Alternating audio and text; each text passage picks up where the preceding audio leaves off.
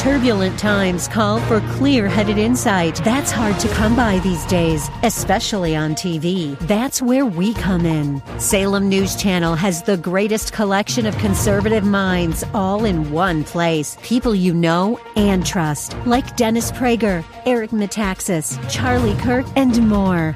Unfiltered, unapologetic truth. Find what you're searching for at snc.tv and on Local Now, Channel 525. The views and opinions expressed by Rob Black and his guests are not necessarily those of KDOW or its management, owners, or advertisers and should not be construed as legal, tax, or investment advice. Always consult with the appropriate advisor before making any investment or financial planning decision. Welcome in. I'm Rob Black, talking all things financial, money, investing, and more. I got some free tickets to give away to a game coming up. Hopefully you can make it out. Let's see. The San Diego Gulls, Saturday, February 10th. So a little pre-NHL, little pre-AHL Valentine's Day fun for you. Wow. It's a home game. It's Saturday at 1:15 against the San Diego Gulls. Should be a good time. The San Jose Barracuda are having a good season. They're trying to put a march to get into the playoffs. They've got about 2 months to figure that out. They're sitting just outside the playoff bubble. They're having a nice season for sure. And a lot of great young players that you'll see on the San Jose Sharks in the coming months and years. See them before they become famous. Saturday, February 10th, 1:15. You can be home by dinner. San Diego Gulls, it's the SAP Center in San Jose. For tickets, call 800-516-1220. It's 800-516-1220. Tell Mike that you'd like those 4 tickets. I think we only have 4 to give away today, so we'll try to dig up some more tickets in the following days. I like the giveaways where you actually get to go have a really nice time and save a lot of money. Those are the best giveaways in my mind. So anything you want to talk about, we can talk about. Let's see. Worst case scenarios, I could hit on that. Let's probably not do that. The job market is good. They think unemployment could drop to 3.5% by the end of the year, based on how many jobs we've added in January to start. 234,000 jobs added, so it's pretty brisk out there. That's a good number. And, the big question I have for you is, are you taking advantage of it? Because it's a job market juggernaut, in my opinion. So if you take a look at it, service-related industries contributed 212,000 of the 234,000. Trade and transportation led the way with 51,000. Education, health services added 47,000. So we're pretty much so automatically going to add jobs every month. There's some years where the recessions are so bad, maybe not. But because we have people moving to the United States, because we have people having babies, we're pretty much so adding jobs on a pretty regular basis. And it looks like it's going to be a pretty good year. It's still early, but with the tax cuts and, with global prosperity flourishing, it's nice. So Trump had his State of the Union address last night. He hit on the economy, immigration, infrastructure. It was his first State of the Union speech. It was long. If I was the president, I would keep it to 10 minutes or less. Get in, get out. And a lot of people on Twitter were mad at the president for clapping into the microphone. We are a nation of we will get mad at something. I guarantee you, we will figure out a way to get mad at something. So Monday and Tuesday were rough days on Wall Street. Wednesday, not so bad. Investors bought the dip. President Trump stayed on script last night. Boeing jumps to a new record high following an upbeat earnings guidance. That's kind of what you want to see. If they're running higher as a stock, you kind of want to see that the performance of the earnings every 90 days are kind of keeping some track. So strength today in industrials, technology, real estate, weakness in materials, healthcare, and utilities. CDC chief, the head of the Center for Disease Control and Prevention, resigns amid a tobacco stock furor. So the departure came less than a day after it was revealed she bought stock in a tobacco company within a month of taking her job. kind of funky, right? Our Center for Disease Control, which limits and regulates certain industries due to their damaging health effects on our children, are innocent, got caught doing something that probably wasn't very smart. Bitcoin's headed for its biggest monthly drop since January 2015, with nearly $60 billion of value wiped out. My side story on that is I've got a friend who, I was looking through my Facebook pages, and she's like, oh no, Bitcoin hit under 10,000, and she had 4 or 5 responses from her friends like, oh, what, wait, how much? And, you know, if you take a look at Bitcoin in a year telescope, it looks better than it does in a month telescope. I worry about Bitcoin because I don't know enough about it, but I know enough about a guy named Warren Buffett, and he thinks Bitcoin ends badly. And Facebook yesterday came out into their banning ads that promote cryptocurrencies. Social networking giant said it's trying to stop the promotion of financial products and services frequently associated with misleading or deceptive promotional practices. That's not good. Oh, it sounds like we have a phone call. Andrew and Martinez. Andrew, how are you? Hey, good. How you doing, Rob? I'm good. I'm a little tired today. I think flu's going around again, right? Yeah, no, I had it a couple of weeks ago. It doesn't feel good. It's bad. It's a bad year for being sick, for sure. So what you up to? Yeah, I had a question about the stock C-Trip. I wanted to get your thoughts. I wrote a putt on it over the summer, collected a little bit of income, and ended up having to buy the shares, which might be a good thing. But just wondering if maybe it might be a good idea to sell them or maybe hold them long term. Just wanted to get your thoughts on the company. I'm fascinated by C-Trip. What's your story on C-Trip? Then I'll tell you mine. I heard about it, I don't know, somewhere online, and looked at the price. It seemed like a pretty decent price in the mid-40s. Ended up wrote a putt on it, and ended up, the shares were given to me. So, I had to buy them, of course. But, so long-term play, it looks interesting to me. But, that's about it. It's a play on China, and thanks for the call. So they do real business. They're kind of the Expedia or the Priceline of China. They're a company that books reservations and airline tickets for China. The company works with some 19,000 hotels abroad and offers package tours to its customers. Very much so like Expedia or Travelocity, or you get the idea. But they have their services through 50 major cities in China, and they've got a trilingual website. They do the whole 24/7, 365 service. So if you take a look at them on a 5-year, it's done exactly what you would want. It's gone from $9 to $47. There was a point in time, I think it got to a high of about 60. But it's been playing in that 47 area for a while. I looked at the stock at the start of last year, maybe first quarter, second quarter. And there's enough to like. It could be your speculative play on China. I think Alibaba is the Amazon of China. I think C-Trip is the Expedia of China. The next earnings release is February 21. Companies expect to report earnings mid to late February. So you do pay attention to the options that happen right before it. So they're seeing a lot of interest right now on the puts, pushing implied volume up.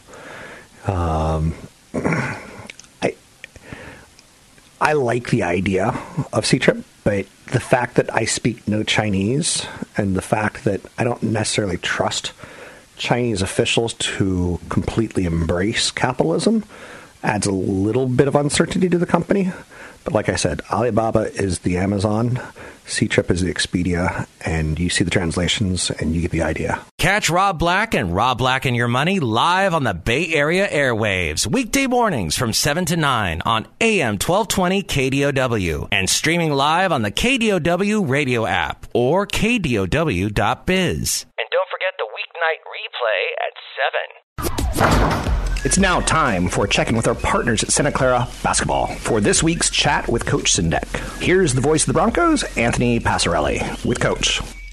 All right, we're here for this week's Chatting with Coach Sendik segment, brought to you by Heffernan Insurance Brokers. Heffernan, proud partner of Santa Clara Athletics, as the Broncos wrap up the Southern California road swing with a victory against Pepperdine. But some nice things come out of that victory. Everybody got involved, and you had to do it a little short man. Yes, no doubt. It was a good road win, a good bounce-back win for our team. We had outstanding contributions from a number of guys.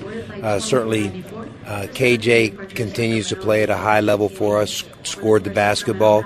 Emmanuel a double-double, and Henry Caruso hit 4 threes, scored 23 points, and really played a great all-around game. And like we said, the Broncos were a little short-handed. Matt Hauser injured his foot or had to come out of the game against San Diego on the Thursday night. What's the assessment as early as it is in this situation with him?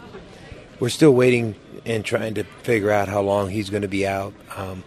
Obviously he went down. I remember the exact second, 17:44 in the first half, just 2 minutes and 16 seconds into the San Diego game, and obviously we didn't have his services against Pepperdine, and the guys collectively responded well. So you've had to deal with things like this in the past. You've been coaching for a few years. How has coaching changed? I've been meaning to ask you this for a while. You've been through a couple of decades of young men and changes in technology and changes in the way things work with engaging with the players. Has coaching changed? Everything has changed. There's not one aspect, it seems, that hasn't evolved, from technology to the interpersonal dynamics. Even the game itself in the last few years has continued to evolve and change, and the game is played differently now than it was, previously. So how many of your core tenets of coaching, the Herb Sendik style, have stayed the same over the years? Well, I think, some core tenets remain in place and don't change. But I think if you're gonna coach or lead or do anything over the span of decades, it's incumbent upon you to continue to learn, to adjust, and constantly try to improve and make better. I have to ask for an example. Can you think of anything maybe that has been something that you've always done over the years that you started with as a young coach that still holds true today? Oh, there'd be a lot of things. It's hard to identify just one, but I think preparation has always been really important for us. And then finally, this upcoming Thursday and Saturday, Broncos are back home. They get first look at Pacific, and then another rematch with USF after the win up there. Looking ahead to Pacific, a team you haven't played, but a team that clearly has had some success under second-year head coach Damon Stoudemire. No, they're really talented. They're as athletic as anybody that we're going to compete against, and they're playing very well. And then USF continues to do well. They took Gonzaga to the wire on the road Saturday night, and so we have two very challenging home games, and we'll need everybody to come out and help us get over the hump. All right, Coach. Thanks a lot, and good luck this week. Thank you. All right, that's Bronco head coach Herb Sendik. Broncos take on University of Pacific on Thursday at the Levy Center, and then USF on Saturday. Be sure to catch the Broncos and West Coast Conference play this season right here on AM 1220 KDOW, the home of Santa Clara basketball.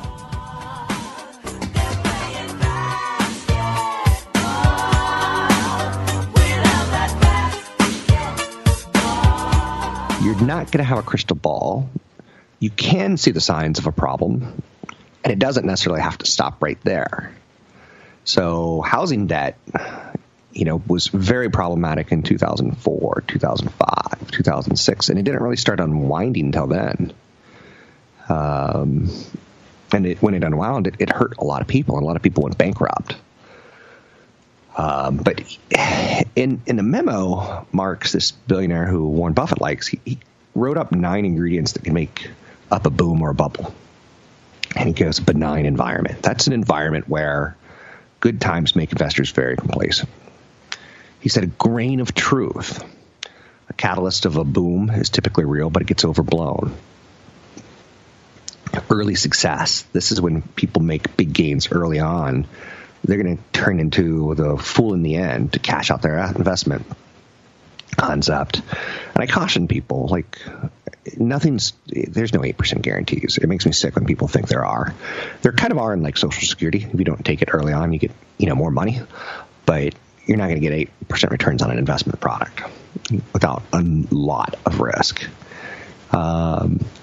So another area that you can kind of create a bubble in is more money than ideas. And that's when people pour money into lackluster investment ideas because of a glut of capital.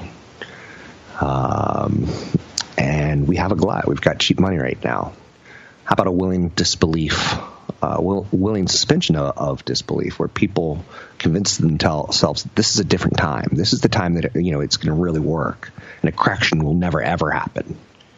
Rejection of valuation norms, where we talked during the show about metrics, a PE, price to sales ratio.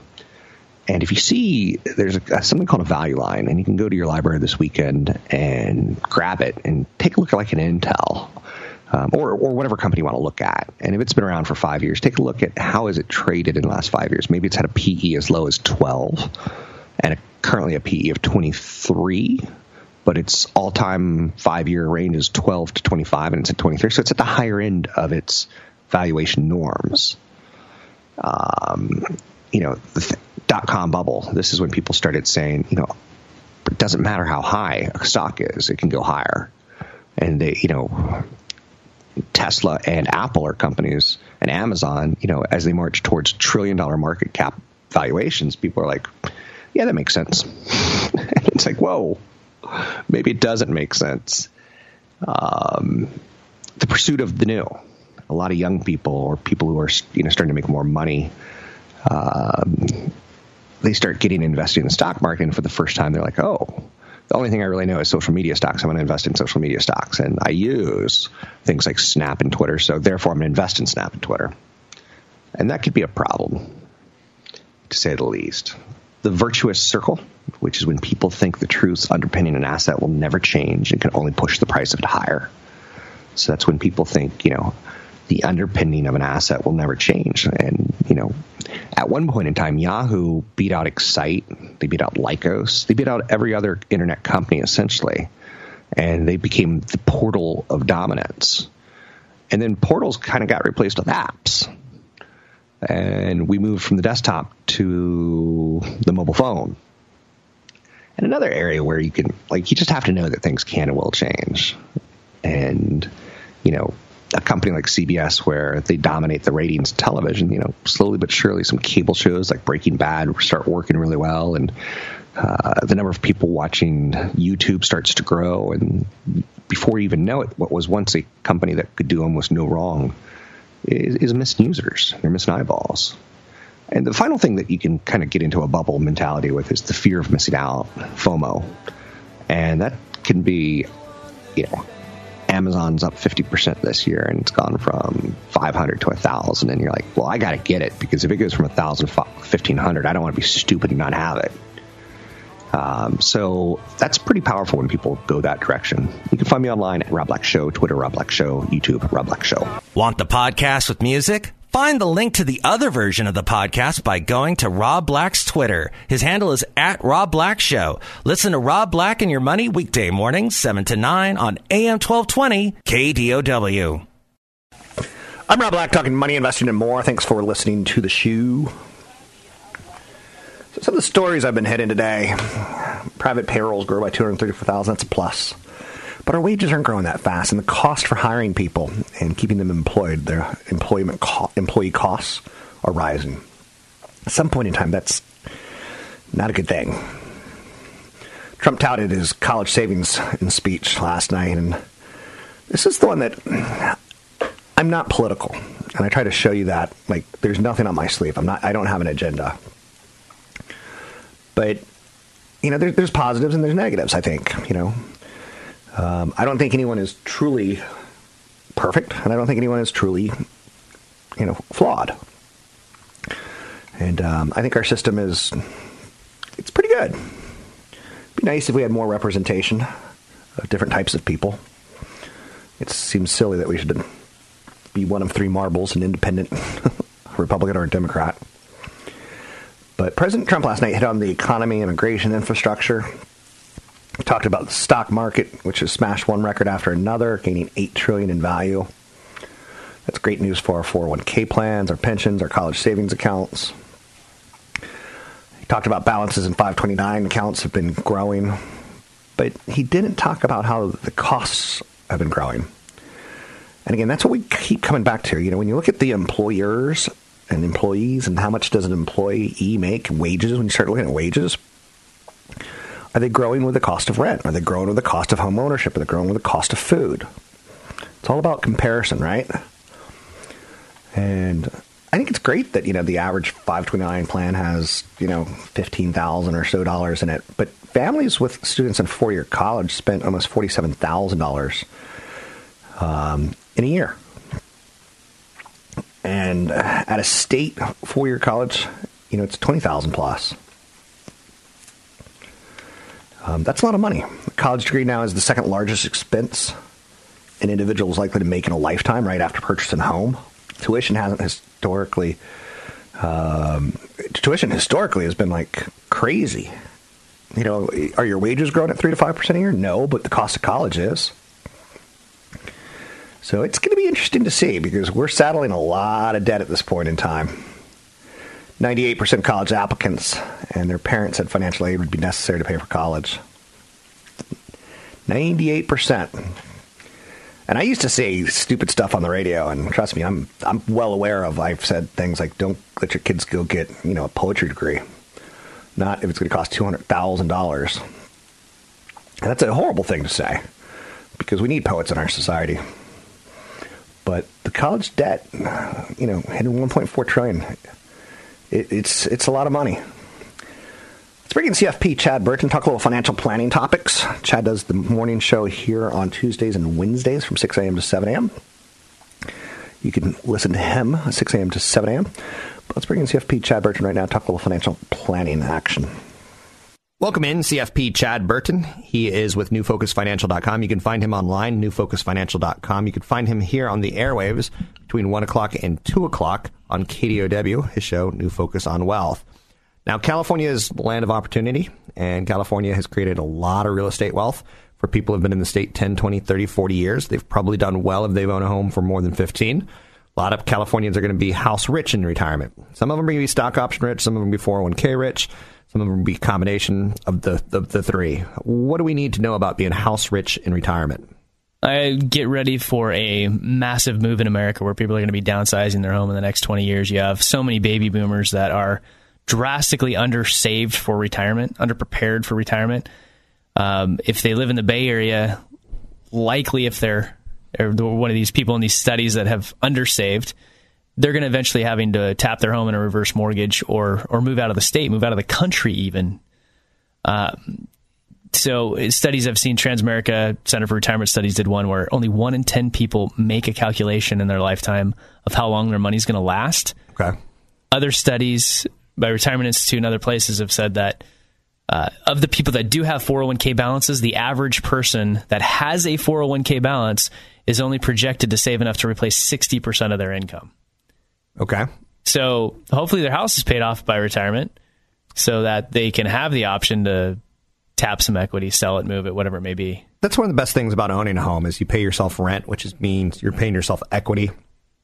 And after 10, 20, 30 years, hopefully it's added up to a situation where maybe that equity you've paid yourself can now be turned into rent that you're paying to someone else, or maybe it's you just stay in the house. But yeah, unfortunately, the affordability factor is an issue too, because you get a 50-year-old wanting to buy a home, and it's gotten so expensive that they'll stop funding their 401k because they think it's such a great idea to buy a home. Right. Which is a huge mistake. Right. If you can't afford to max out your 401k and buy that house, you're not ready to buy that house.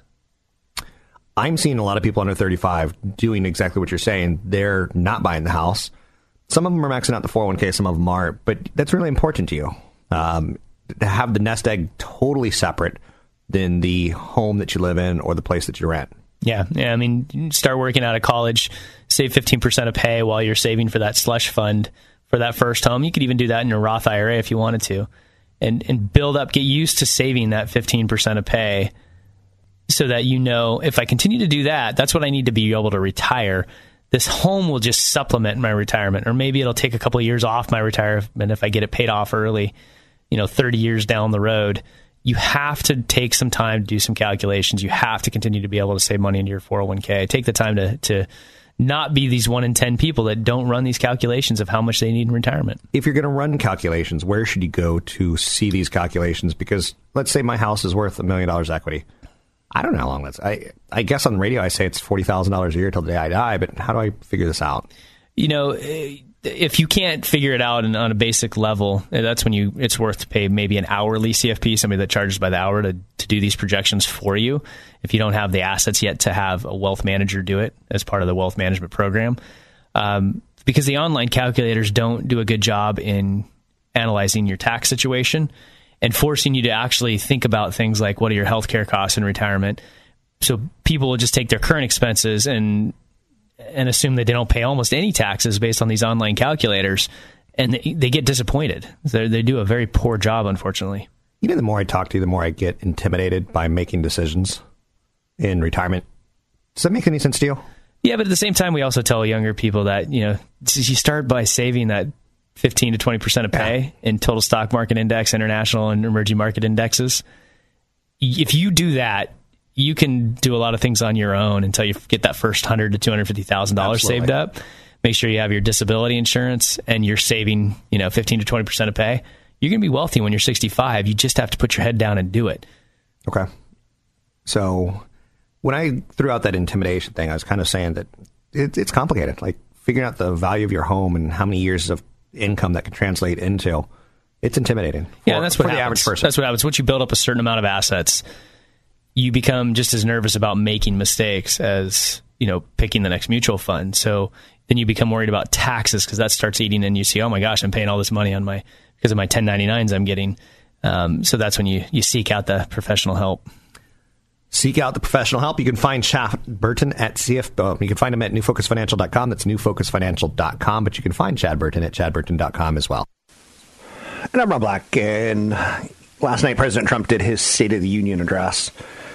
And, if I were to do the state of technology, you'd be like, no. Yesterday, no. So, Google closed its $1.1 billion with HTC, adding more than 2,000 smartphone engineers to its ranks. That's a little more heat on Apple for sure. Elon Musk is leveraging his inner Tony Stark, as I told you yesterday, when he's going to start selling flamethrowers. He thinks it's perfectly compliant with U.S. weapons laws, and I think the first day someone takes a flamethrower to school, I think we're going to quickly rethink our thoughts on that one. U.S. Justice Department added some fuel to conspiracy theories about Apple, saying it would investigate the company's claims that it slows down older phones to keep them from shutting down randomly. In the end, I get it. But the state of technology and the state of how honest are companies like Facebook being with us, and how are we're making them really, really powerful. And at some point in time, Washington, D.C.'s hammer is going to come crashing down, or the European Union's hammer. And, should tech companies be required to be more proactive in fighting sex trafficking on their platforms? Should tech companies be more held accountable for catching terrorists? A lot going on there. And Facebook, Apple, Amazon, and Alphabet all are going to see proposals thrown at them for raising increased regulation on them. Congress is so dysfunctional at times, and politics have become so polarized that it's unlikely meaningful regulation will get passed into law anytime soon as they fight with each other.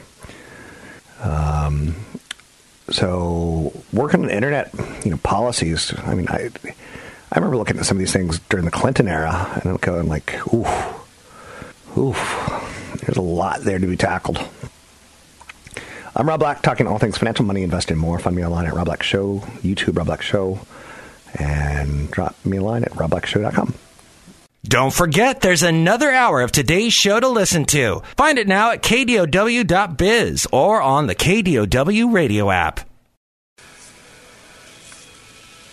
I'm Rob Black, talking money, investing, and more. I do my best to continue to do this radio show and television work. I won't forever. As I'm getting older, I'm starting to realize people start dying at my age. And I prefer not to do that. My dad had a heart attack 3 years from my age. And then 6 years later, and during his heart attack, they found lung cancer. So they chop up the lung cancer, and 6 years later, it comes back, and 6 months later, he's dead. I'm like, whoa. And that starts weighing on you when you start getting close to the age that he was, you know? I think that's what it is. But I do the best I can, and I hope you've learned something through the years. We're all told from time to time how crucial it is to save for retirement. And I want you to actually get to retirement and enjoy it. I don't want you to work till you get cancer and die, or work till you have a heart attack and die. A large chunk of workers in their late 30s, 40s, 50s, and 60s continue to put their retirement at risk, you know. When I'm doing tough love, Rob, it's like they're going to get what they deserve. And when I'm doing like, man, this sucks. I implore you, start saving for retirement. So 41% of Generation Xers and 42% of baby boomers have yet to start building their nest eggs. 42% of baby boomers, they're not going to get there. It's too late. 41% of Generation Xers are going to start having to think, maybe I live in Tonga, or maybe I live in Belize, or maybe I live in Arkansas, which is kind of the same thing as a third world country to me. Dun-dun-dunch. I'll be here all day. Thank you. But 42% of baby boomers, 41% of Generation Xers. Woo! No matter your age, if you've been in the workforce a while and still have nothing set aside for retirement, it's time to start changing your ways. And I can't implore you enough. When I see how much the government spends and I see how much debt we have in the United States, I don't think Social Security is going to be there. If you're under the age of 40, I don't think it's going to be there. A lot of folks who hold off saving money for retirement do so because their living expenses eat up their whole paychecks. And you're like, Rob, what can I do? You have to do something. That's not the answer to not do anything. So contrary to what you might have heard, Social Security is not going to provide you enough income. It will, if you're lucky, cover 40% of your previous income, assuming the program isn't required to slash payments in the future. So costs go up in the first 5 years of retirement, not down.